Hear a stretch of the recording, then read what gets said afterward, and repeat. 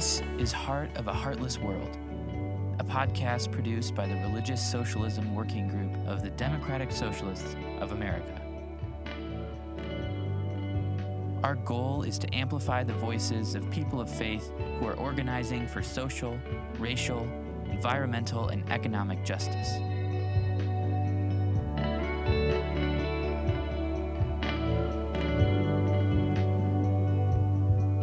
Welcome back, comrades. This is Heart of a Heartless World, where we scavenge the wasteland of religion and modernity to find signs of life and hope for those whose faith demands that justice and mercy and solidarity are prerequisites for living faithfully in the world.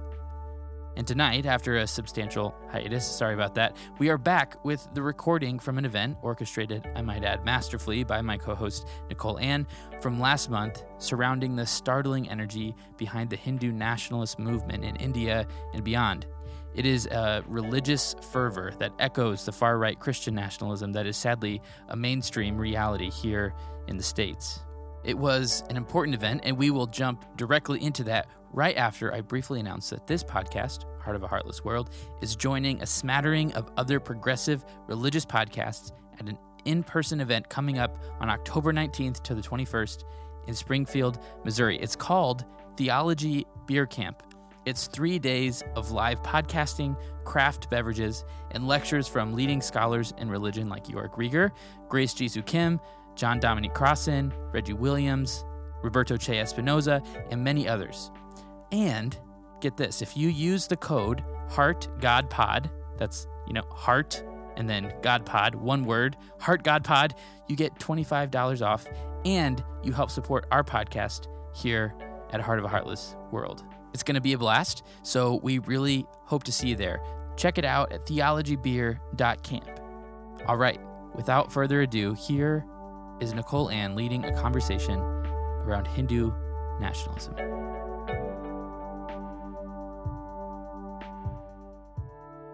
So our intention for this event was to have an informed conversation and a skills-building session to discuss the rising threat of Hindu nationalism in India, why it is urgent for progressives in the US to know what's happening, and how to spot and challenge appearances of Hindu nationalism in the United States today. So in order to do this, we wanted to reach out to two incredible organizations doing some of the most important and difficult work on these topics: Sadhana, Coalition of Progressive Hindus, and Hindus for Human Rights. Joining us from Hindus for Human Rights and Sadhana are Haritha Ishwara and Shivani Parikh. Haritha will begin by giving us an introduction to just what Hindutva is, its impacts in domestic politics, and what organizations like Sadhana and Hindus for Human Rights are doing to fight it. Hindus for Human Rights is a US-based 501c3 nonprofit advocacy group which advocates for pluralism, civil and human rights in South Asia and North America. They provide a Hindu voice of total resistance to caste, Hindutva, Hindu nationalism, racism, and all forms of bigotry and oppression. They fight against the persecution of people of all faiths all over the world and do some amazing advocacy work, including government briefings, peaceful protests, publishing op-eds, running and participating in webinars, conferences, and having a robust social media presence. Haritha is the Communications and Outreach Coordinator at Hindus for Human Rights. She is a current master's candidate at George Washington University's School of Media and Public Affairs, where she studies media and strategic political communication. She helps build progressive grassroots power with Rising Organizers, a DC-based org working to train new and emerging leaders in community organizing.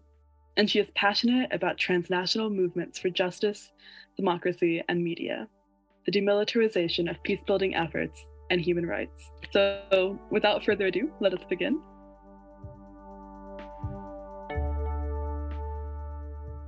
Great. Hi, everyone. Thank you for being in attendance today. I'm really excited to talk to you all. I am based in DC.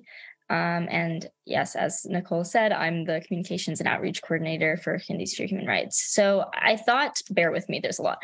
I thought I would get into a little bit of just the basics of what Hindutva or Hindu nationalism is, and then kind of talk through what that looks like in the US today and the connections between the Hindu right-wing movement and the US's own right-wing movement. So as a primer, Hindutva, also called Hindu nationalism, is a right-wing political ideology that guides the current ruling party in India, the BJP under Prime Minister Narendra Modi.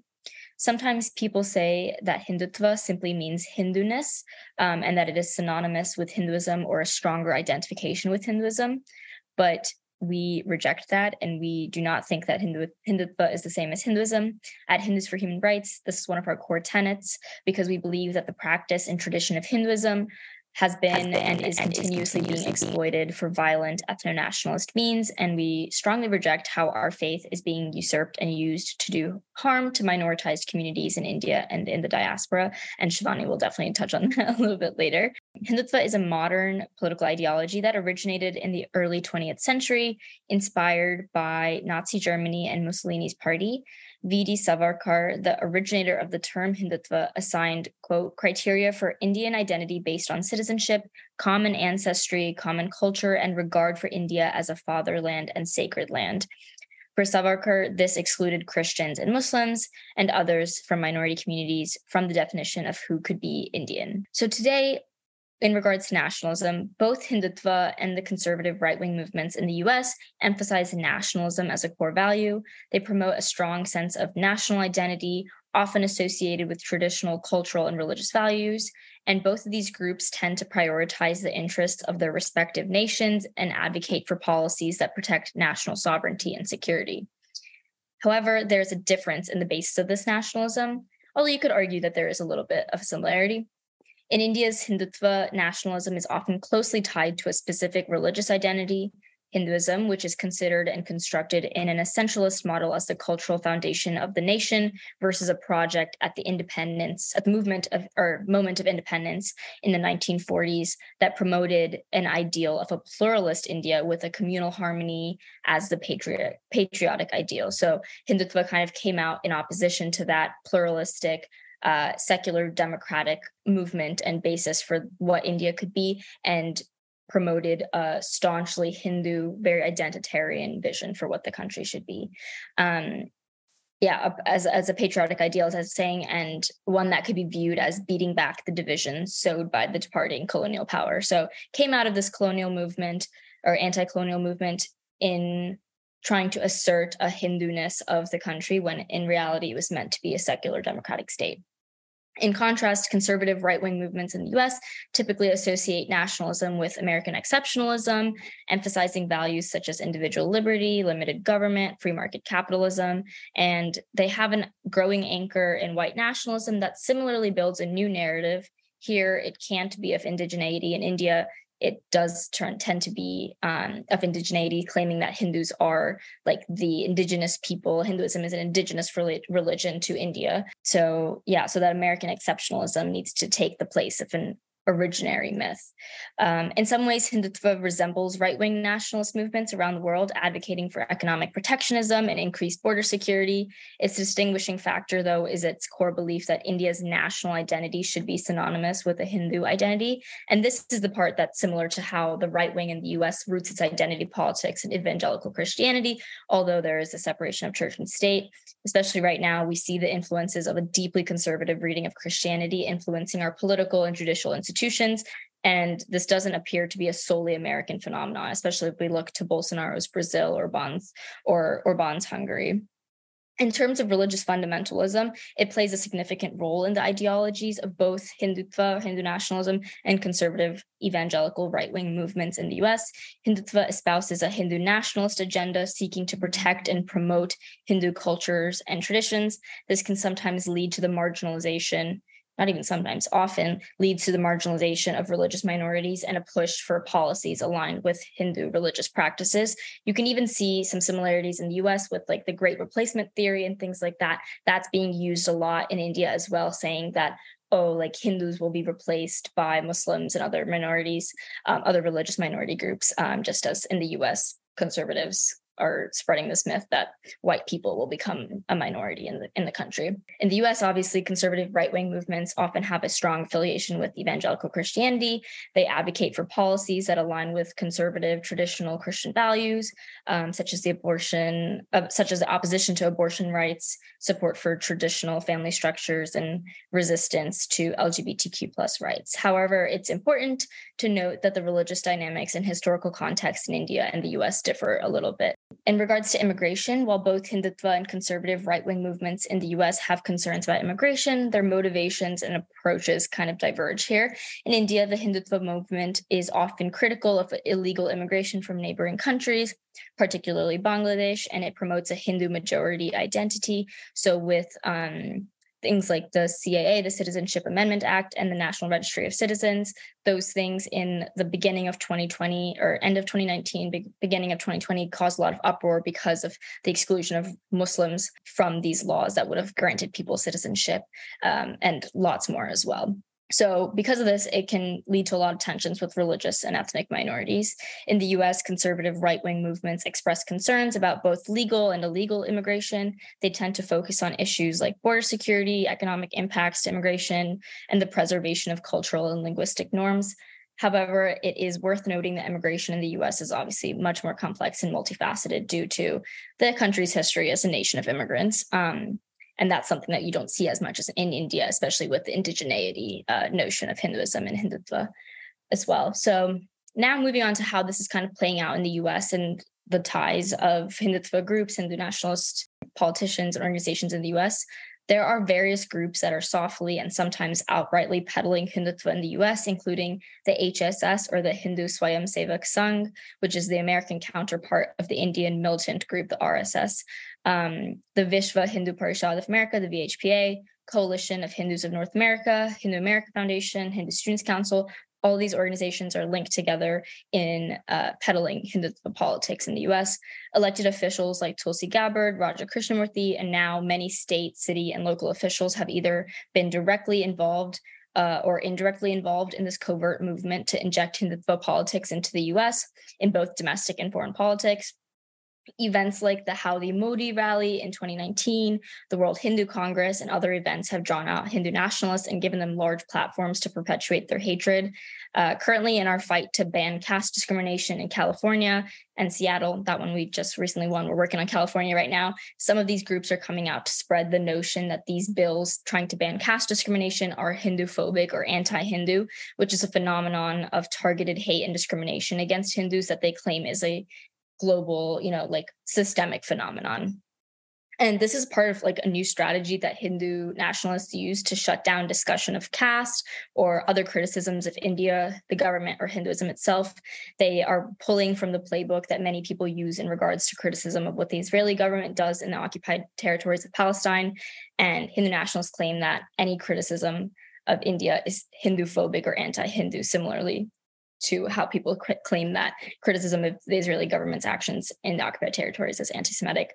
And Hindutva is also creeping into politics with groups like the Overseas Friends of the BJP, the Republican Hindu Coalition, which, by the way, appointed Steve Bannon as an honorary co-chair of the coalition a few years ago.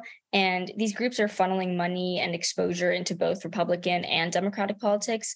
For example, in my home state of Maryland, the Lieutenant Governor, Aruna Miller, has been accused of taking money from these right-wing groups and these prominent leaders within these right-wing groups. And people have come to her aid saying that there's nothing wrong with it or that it's not, a relevant topic to discuss. But there's a lot more where that comes from. It's a lot, more deep-seated under the surface. And I'd say lastly, I leave you with why it's important for us to be anti-Hindutva or anti-Hindu nationalists. There's a lot more we can discuss, obviously, if people have questions and thoughts, especially about the connections between Hindutva and white supremacy, Christian nationalism, caste discrimination, so much more. But alongside anti-racism, anti-imperialism, anti-capitalism, all the other things that we stand for, our coalition, I think, of left and progressive spaces needs to be educated on forces like Hindutva that are creeping into American politics. And it's important for us to take a principled stand against Hindutva, just as we do the Christo-fascist forces in the US, and acknowledge and fight against the dangerous rise of fascism around the globe. The most, upcoming things that's happening is Biden has invited Modi for a state dinner in July, and members of Congress are trying to invite him for a joint session of Congress. So my most immediate call of action, if you are interested or want to join this fight in any way, is to call into Senator Schumer's office to demand that he not invite Modi to a joint session of Congress, or support the House's call to do so, as Ro Khanna and Kevin McCarthy are trying to work on inviting him to a joint session of Congress, which we think is kind of a bad thing. We shouldn't be platforming authoritarian leaders. So that's all that I have. Sorry, that was a lot. So please, we can break it down and answer any questions afterwards, but I'll pass it on to Shivani now.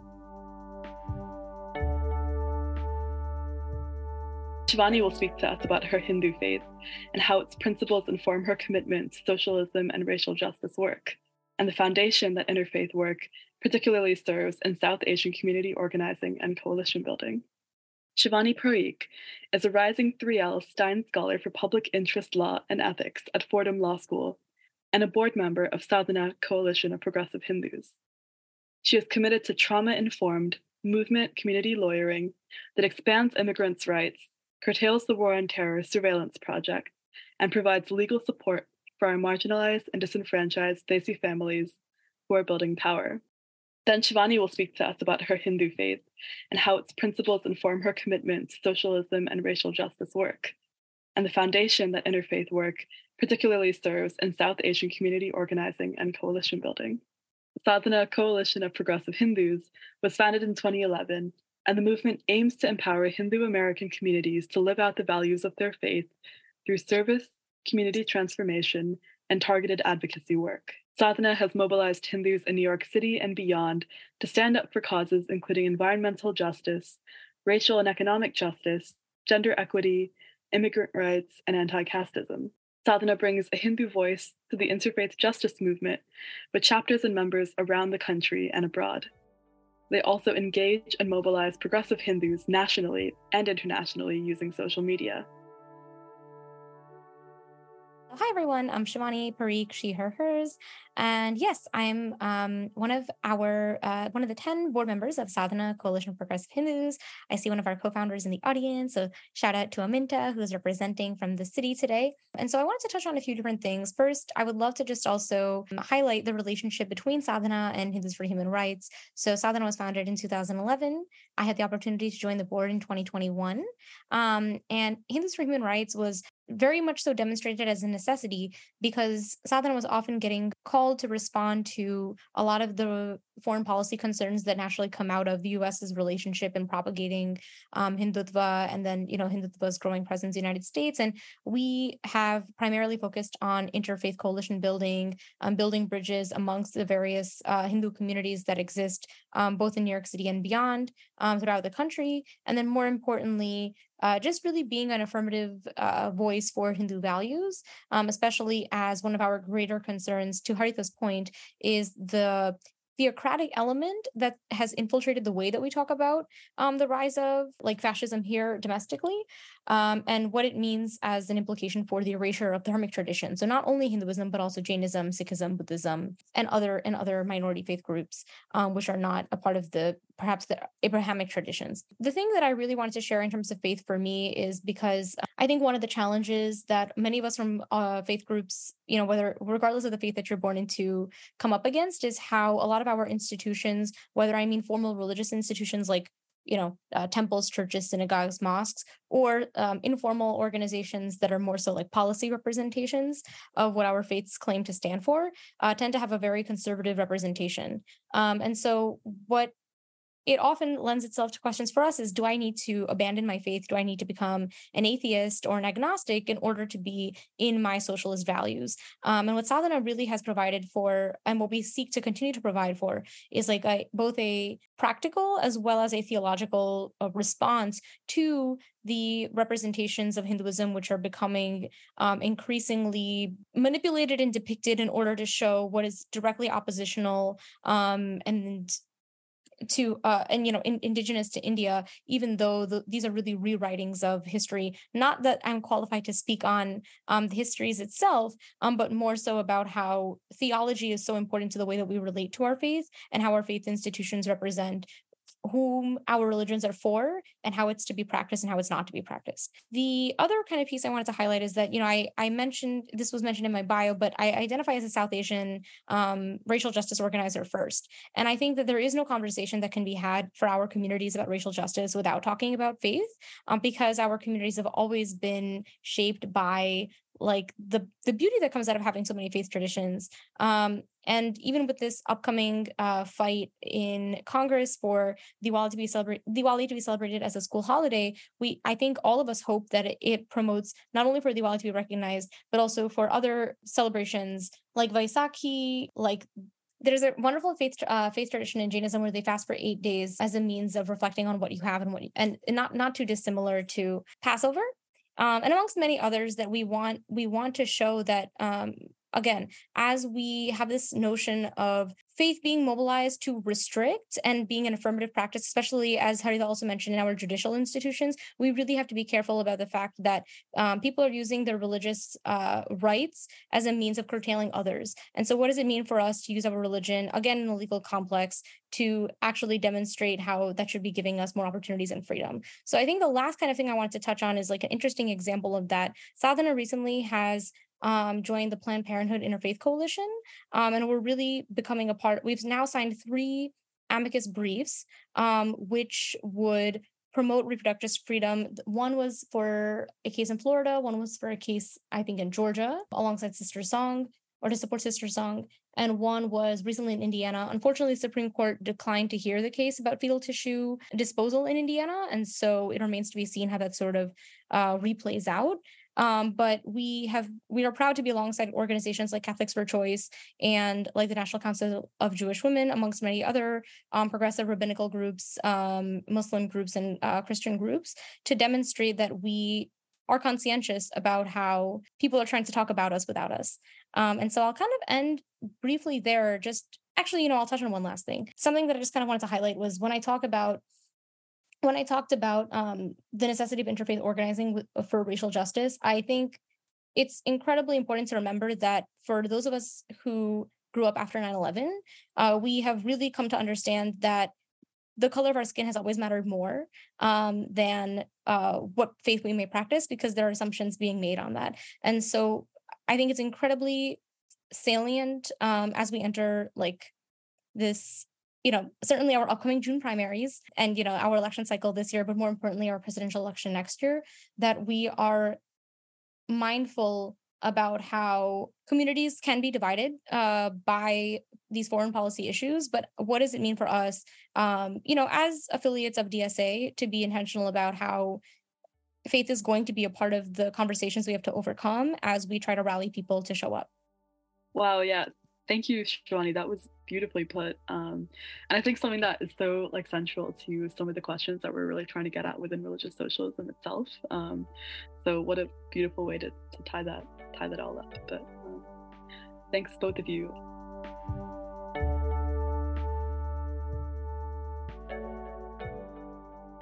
I guess I was wondering if we could talk just a little bit more about the relationship between Hindutva and caste. And I was wondering if either or both of you might be able to just tell us a little bit more about efforts nationally to make caste an explicitly protected category, like SB 403, California's anti-caste discrimination bill.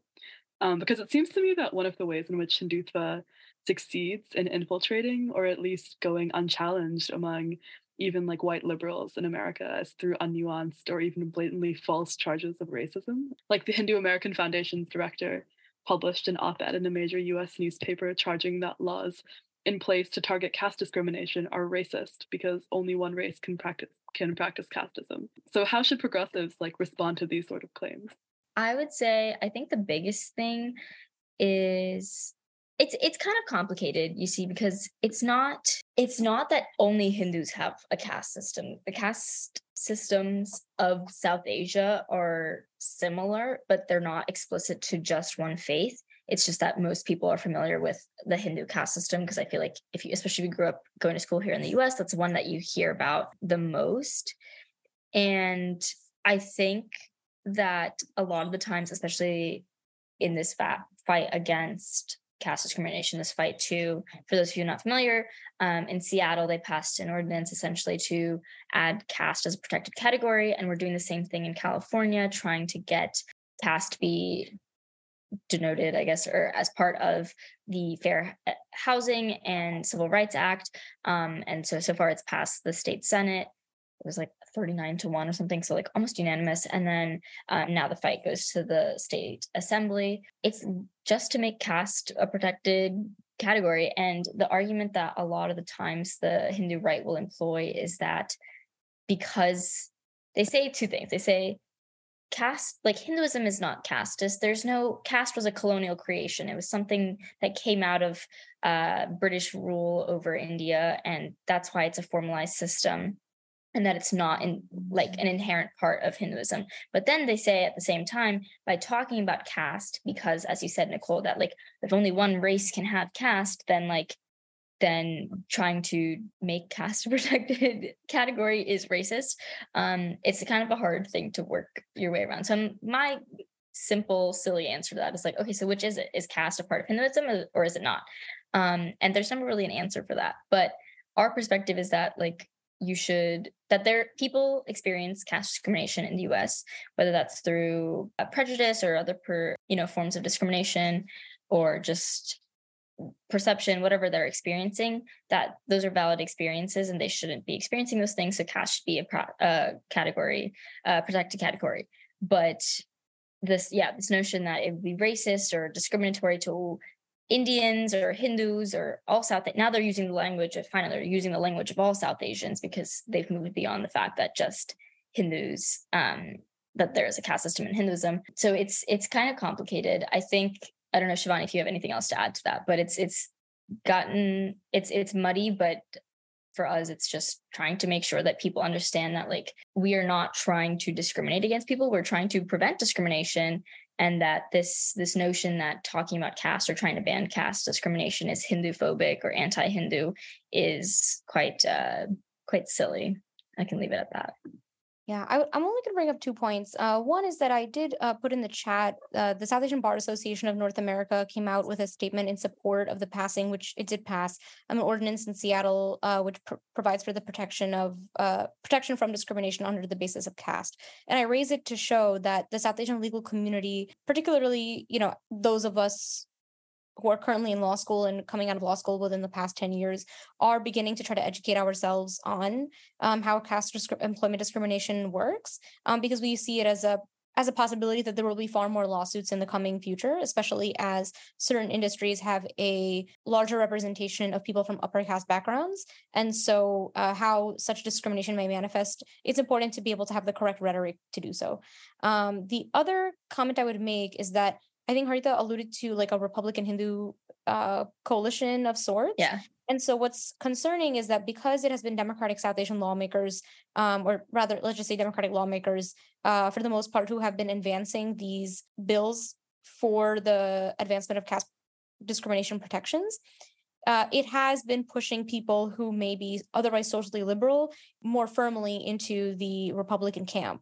And I think a more general statement that I think is interesting to hear to recognize is that by the same token, of course, we've also acknowledged that our Democratic lawmakers who are inviting Indian leadership who represent the BJP to the United States in a very supportive and affirmative way. So these leave a lot of ambiguous and unaddressed questions, given that we all recognize that fascism is fascism, but the ways in which the two parties that we have here are responding to the current Indian regime has less to do with India and more to do with its positionality in Asia in response to, for example, China, concerns about the Afghan refugee crisis, historically fewer bilateral relations with Bangladesh and Pakistan, and of course, India's market size and the size of their diaspora, as well as spending capacity in the United States. So these are all just things that we have to consider when we talk about the BJP, because in many ways, in terms of the US response to the BJP, functionally just has more to do with its own geopolitical interests in the region.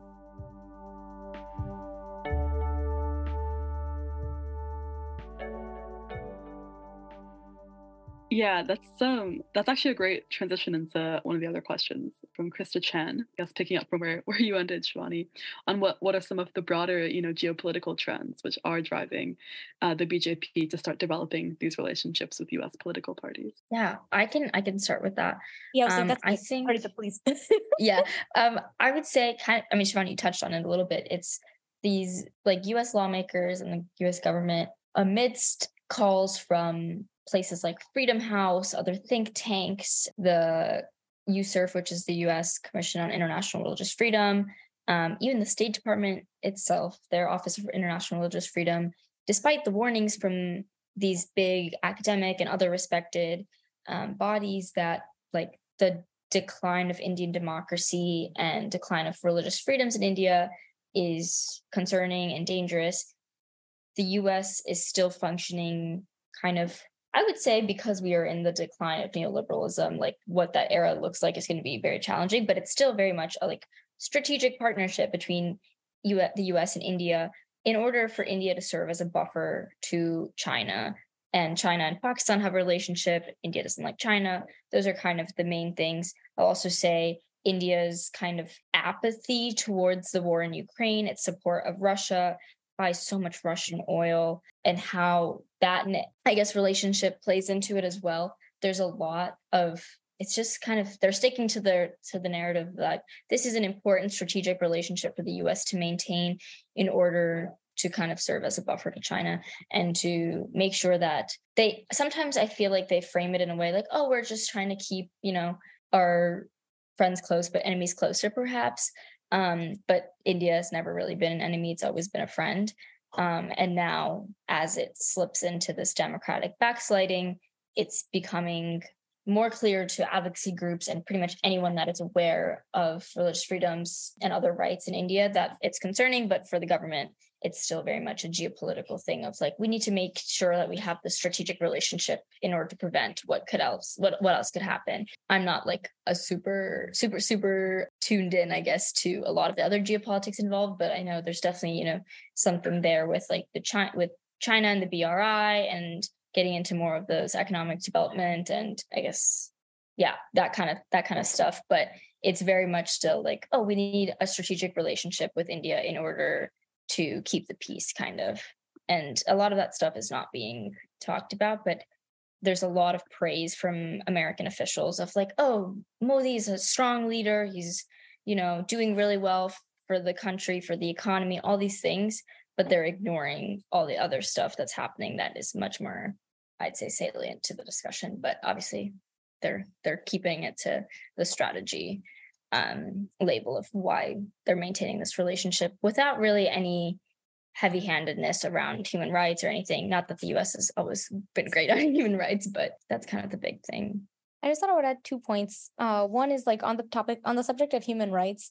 I would encourage people to look up India's relationship with the UN and just sort of the Indian response to the question of human rights. I don't pretend to be an expert, but what I would say as a simplistic kind of place to start is that there's like a rightful critique to an extent of how how most Western countries are the creators of what this universal human rights position is meant to look like.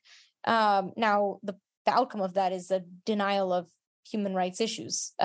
So, it's certainly not a reconcilable tension, but there it is. The other thing I think that's critical to understanding, I think I would say the average lay person, the average lay Hindu in India is considering that India had one party that was in leadership from the time of independence up until the BJP, which was the Congress party. And so the challenge with the rise of BJP is that the alternative is not a well-respected alternative. And the last kind of other important thing to know as you continue to dig into maybe just a very 101 of like post-independence history of India is that Indira Gandhi is not related to Mahatma Gandhi, but rather she is a daughter of India's first Prime Minister, Jawaharlal Nehru, and she married an individual whose surname was Gandhi.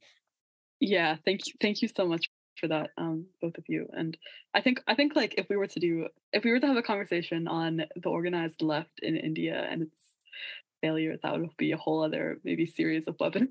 Yeah, that could be its own thing.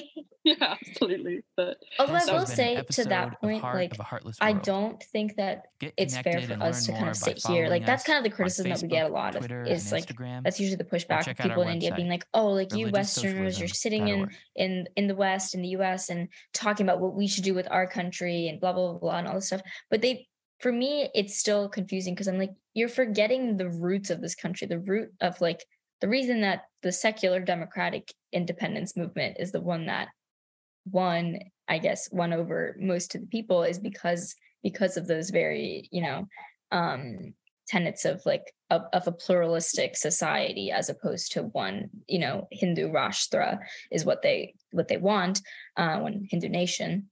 But there's a lot of people on the ground, and it's not that people on the ground in India are apathetic to this. It's very it's very confusing and very muddled, and a lot of people seem to think they have the answers, but a lot more people seem to be throwing up their hands and being like, we don't know what to do. But we definitely can't discount the efforts of people on the ground. For example, like in the state of Karnataka, just a few weeks ago, there was an election and the Congress party won over the BJP, and it was a big kind of landslide election. And it kind of proved that the hateful rhetoric and the actions of the BJP, like, even though they're staking a claim, like in the majority of the country, it's not going to win over everywhere. And it's really these grassroots movements that are fighting back. Even though, as Shivani said, the alternative, the Congress party, also hasn't been great, but at least they're not Hindu nationalists is kind of where I'm going with that. But yeah, sorry to interrupt, Nicole, like for your next question. No, that's a really important reminder, I think. And also, like what you were saying just reminds me of how interesting and sort of ironic it is the way that the language of like human rights and the sort of buying into ideals of like secularism and democracy are so selectively deployed, by the Hindu right.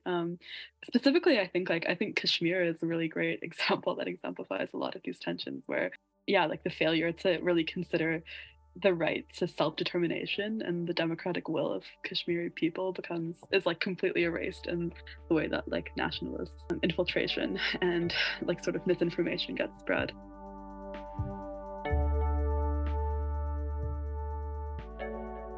Earlier there was some discussion on other Indian religions like Buddhism and Jainism and how they relate to this issue. Could you speak a little more on what Hindu nationalists tend to believe about these religions and their practitioners? Great loaded question. I'm happy to give a first attempt at this. So it definitely is specific to religion, and yet there are also other complexities. So the Hindutva narrative asserts that Sikhism and Jainism are branches of Hinduism, and each of the practitioners of those faiths who are part of political movements have different responses. So the first thing to understand is that, Jainism at large and Sikhism at large reject that. Of course, they recognize that, that there's some relationship and that they exist in this like dharmic community. But they do see themselves, as they rightfully should, as independent faith systems and beliefs. The thing that's complicated about or perhaps ironic about the appropriation of Sikhism by Hindus in this sort of time is that there is also a huge suppression of Sikh activists in India, which I won't speak to at length because I'm not qualified to, but I would encourage people to engage with the Sikh Coalition or SALDEF, the Sikh American Legal Defense and Education Fund, to learn more about how Sikh Americans have been mobilized to not only support the farmers' protests, but how that has a relationship with their faith and with historical issues rooting in the 1984 Sikh genocide attempt. The question of Hinduism and Jainism is also a bit fraught in the sense that while Jainism, one of its core tenets is also anti-casteism, nonetheless, most Jain people heritage-wise tend to have been of the Vaishya caste. And because there has been a clearly articulated place for Jains in this Hindu Rashtra leadership, most Jains have not necessarily come out to feel that a Hindu leadership for the country would necessarily be a bad thing. And of course, there's a significant presence of Christianity in India, which is experiencing repression, though that's mostly in South India, where there is a greater Christian presence. the other thing that I'm just going to thread throughout here is that one of the significant goals of the Hindu Rashtra is to normalize Hindi as the language of India. And this runs against the strong Dravidian tradition and breadth and depth of just so many different languages, vernaculars, cultures that India has, and subsequently thus the diaspora has. And then, of course, it's perhaps a foregone conclusion that everyone understands in how the Hindu leadership feels about Islam, which is largely also tied to the presence of Mughals in the country and geopolitical tense relations with Pakistan in particular, but of course, neighboring Bangladesh with various resource and refugee-based challenges and crises as well. The last thing I would just touch on is that the extent to which diasporans really engage or feel connected to those like theological debates as well as like identity-based debates, I think just depends so much on class and geography and where you went to college, how many people you grew up with. And so I only mentioned that to say that I wouldn't necessarily make any assumptions about anyone's political relationship to like their faith, India, their South Asianness, just because it actually can be really challenging to clock that on anyone until you have the conversation with them. Yeah, that's a very important last point I'll echo. Especially for me, like I said earlier, I'm a graduate student. I graduated undergrad last year, so I've kind of been seeped in how this politics plays out on college campuses. And like more often than not, most people either don't know anything about these important topics, or they are learning or unlearning whatever they are working on. So it's definitely not like the large population of like college students, for example, that are just like very pro Hindu nationalist agendas and things, but it's very much that's kind of been a challenging in organizing our communities is the education portion, especially as a lot of people come from very different backgrounds, whether those are language backgrounds, etc. And it's very complicated to kind of associate or trying to make large claims and generalizations about people, for sure. You know, Larry has a great question that kind of, I guess, ties into some of the themes about the relationship between like religious fundamentalism and I guess like secularism in Hinduism. And his question is, who benefits from interfaith rivalry and competition? How many agitators really have not interest in the theology? And Larry says that they're thinking now of Christian nationalism. So I wonder, kind of tying into this, you know, diversity of different, like, and geographical and class and even caste differences and how people practice Hinduism. I guess, how do we reckon with all these differences, as well as trying to understand the relationship between like secularism and like the actual religiosity of this philosophy? Yeah, I think somebody made a point also in here that a lot of this has to do with kind of like trying to, I don't know what the word is, but like make Hinduism like more like talk about it as like an ethno religion, which I'm not super qualified to speak on. I've only done a little bit of research on that, but that is kind of a big part of it, is like focusing less on like the religious teachings. Maybe it depends on who you're talking to, but kind of framing Hinduism and Hindutva as like an ethno-nationalist force, and that regaining that strong Hindu-ness, but making it something that is much deeper than like a religion that somebody practices, making it their ethnicity, their entire identity. And I think that's kind of what complicates it a lot, especially if you want to talk about like secularism and how that is kind of impacting it as well. I think my usual answer for who benefits from this division and this rivalry is always like, usually I'll just be very cavalier, like, oh, it's white people. But in this instance, it's kind of hard to say who, because it is like such an internal divide. But I can say who's being harmed by the division is all of India's ethnic and religious minorities. And that those narratives and those dynamics are definitely playing over into the diaspora with a lot of, you know, Islamophobia and caste discrimination. A lot of these things are still carried over. And that's its own discussion, of course, of like, how do we combat that without playing into the stereotypes or the tropes that like, or the harmful things that like, oh, like people are bringing their differences and divisions. It's like, there's a way to acknowledge that while also like not furthering hatred or discrimination itself. But yeah, Shivani, do you have anything to add to that? I think what is again ironic is that in terms of like the to talk about theological premises in Hinduism is inherently complicated because, like, there's ostensibly, like, 6 major schools of thought, but then I couldn't even name them to you as a practicing Hindu. We have many books and literature. The extent to which people read them varies. There are people who I think go to prayer and temple more frequently and fast frequently. I tend to get headaches, so I avoid fasting and I don't find it necessary as a part of my faith practice. However, I grew up in a Hindu Sunday school program, which I felt gave me a lot of framework for the values that are important to me. And so I think that's what's actually, if anything, challenging, is because what really is also trying to be achieved is this historicization and normalization of Hindu lore as fact.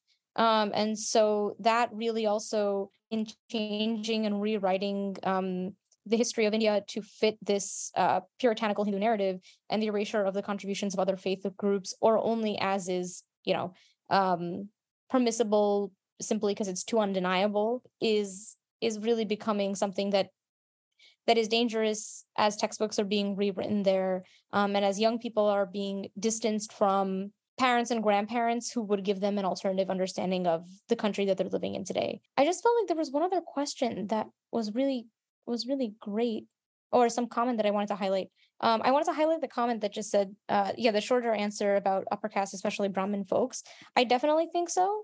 I think also one of the huge challenges that we need to find a way to overcome is the fact that caste continues to be framed as a Brahmin and Dalit binary, which is not useful in the sense that there are, 3 other Savarna or upper castes, which are Kshatriyas are the ostensibly warrior caste, Vaishyas are the merchant caste, and Shudras are the laboring caste, in addition to people who are of, Adivasi or tribal heritage backgrounds, and no doubt many other particular distinguished smaller groups, which are explicitly written out in the Indian Constitution, which I'm not an expert at. But it becomes a bit difficult when we talk about caste in the diaspora then, because you don't feel like you have a stake in the conversation if you are not Dalit or Brahmin. And so when we don't have a lot of literature and places to have these conversations openly in the ways that they affect us and in the ways that they're permeating US politics, it leaves us at a bit of a standstill. Vedika has a question. There is an increasing silence of voices coming from India through external or self-censorship, fake news, and Godi media, resulting in louder Hindutva representation. In that light, for the diaspora communities, how can we challenge the popular narrative on a day-to-day basis? I love this question because of how much it ties into like all of the social media issues, like the WhatsApp universities and like just deluge of fake information that spreads virally online through Hindutva misinformation factories. But I'll let both of you get into this. Yeah, I thought I would just go first from like a mental health perspective. Like I'm 25 years old. You really have to be picking your battles, because I think that if you are not in those WhatsApp groups, and God forbid, actually, if you are in those WhatsApp groups, do you have the time to debate every single issue? Do you, when you're also operating from the premise as somebody who's automatically less credible because you're a diaspora young person speaking, someone who, by virtue of not having quote unquote grown up in India, doesn't have the premise to be able to debate, that really bizarre right-wing argument of like, there's the erasure of Hindu culture, and you're saying this to people who are like the majority of religion in that country. Not too dissimilar to how those who feel that like white victimhood is like a justification for the advent of libertarianism and fascism here. So that's kind of like one category of the thing. The other thing is what I think is really challenging as a diasporan is this idea that you're a self-hating Hindu or a self-hating Indian American who is Hindu, if you don't get behind this Hindutva project. And so again, when you try to debate these WhatsApp university co-signing individuals, they are going to try to, silence you by virtue of, again, a twisted waiver and non-authenticity. And so when I say mental health, I kind of mean that there are ways, I think, to engage in this issue effectively, directly, without necessarily wasting precious time and energy with those who are immovable. When we talk about the material outcomes of this ideology, it's about how we talk about our faith. It's about how other young people engage with their identities. And that's a place where you have some ability to have an equitable discussion and leverage. It's about engaging with our US domestic politicians about how they respond to this BJP leadership. Those are things that I think are within our control, because we simply cannot control how this disinformation is being propagated and spread invariably and like affirmatively by people who are excited by the idea that even if they don't have quote unquote power by being a racial minority here, that at least in the homeland, I do still have some sense of power. I think that was very beautifully said, Shivani. I feel like I don't have much to add, but I think for me, from like a very online perspective, seeing, as Nicole was saying, like the deluge of just like the vitriolic hate and oftentimes very gross and violent and misogynistic and Islamophobic hatred that is online. And I know, Nicole, we're going to talk about this a little bit, maybe it'll just naturally lead into kind of the like very like digital component of it, of WhatsApp and Twitter and just the amount of hatred that's spread online. I think, yeah, as Shivani said, rightfully, like protect your peace, and as much as you can, don't try to engage with people that you don't think you'll be able to move or convince. But I'd say that that's the same with like any of these issues, whether that's like racial justice or anything. Like it's much, if you are willing and able to have those conversations with people that you know are going to be difficult to move, go for it, do it, Godspeed. But it's much more, I think, strategic or effective to talk to people that you know will think critically. I think there's a lack of just like critical thinking on this, and a lack of acceptance. It's kind of like we're trying to unlearn a lot of things and learn again correctly. I think also like just supporting people who are doing the work, whether that's, I'm going to do a little plug for Sadhana and for Hindus for Human Rights, supporting our work on the ground, whether that's within community building and things like that, or standing against like actual policy measures and things that are harming communities, and also just enabling Hindutva to spread in the US as well. I think if any of you are in academia, figuring out, how you can get involved from that perspective of supporting students that are fighting against caste discrimination or fighting against Hindutva money coming in to support student organizations that are kind of aligned with that. So oftentimes unknowingly, we've had a process of actually having many college students come to us and be like, oh, I've seen your stuff. I know that like some of the Hindu Students Council chapter on my campus is being funded by a Hindutva group. What can we do? How do we disaffiliate? Things like that. And it's actually been quite successful. So really finding kind of wherever you can plug into this fight, and doing that work, whether that's, supporting us or supporting people directly on the ground in India. I think there's lots of ways to get involved, but it's obviously, or challenging your family members in your WhatsApp group, like that's a brave challenge in and of itself. So I'd say just being aware, and also pushing more left and progressive spaces to be staunchly anti-Hindutva, anti-fascist, obviously, just as we are anti-imperialist, anti-colonialist, anti-capitalist, kind of putting that into the labels or whatever you want into the ideology as well, I think will be really helpful to kind of spread this. Because my like dream vision is like getting like every progressive left group to be anti-Hindutva and to come out. And like right now, like we're kind of prepping for this Modi visit, like getting groups to speak out about why it's not good why it's kind of insulting for Modi to be invited to a state dinner, why it's insulting for members of Congress to try and invite him for a joint session of Congress and kind of platforming him. So lots of things like that as well. This is just an introduction to some of these really urgent questions. And we're so grateful for your time, Shivani and Haritha. Thank you so much for being with us and sharing your extensive knowledge and all of your wisdom and your time. And thank you to everyone else for being here with us today as well. It's wonderful to have so many of you. And hopefully we'll be able to have more conversations on this really important issue. Thanks for your support and your interest in this. I think I feel like we function in silos a lot of the time, and it's really refreshing to kind of talk to a group of people that come from diverse backgrounds and faith backgrounds, especially because I feel like people forget the roots of like organizing are often rooted in faith movements, especially in the US. So I'm really excited to have had this opportunity. So thank you all.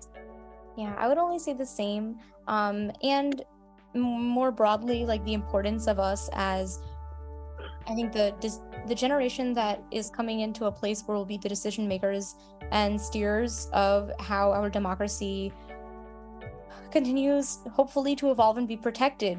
That we have an obligation in our commitment to internationalism to be really savvy and wary of what we're in alignment with and what we stand against. Beautiful. Thank you so much, both of you, and bye. Thanks for listening, everyone.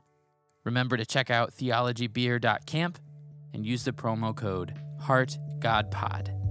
Solidarity, everybody. This has been an episode of Heart of a Heartless World. Get connected and learn more by following us on Facebook, Twitter, and Instagram, or check out our website, religioussocialism.org.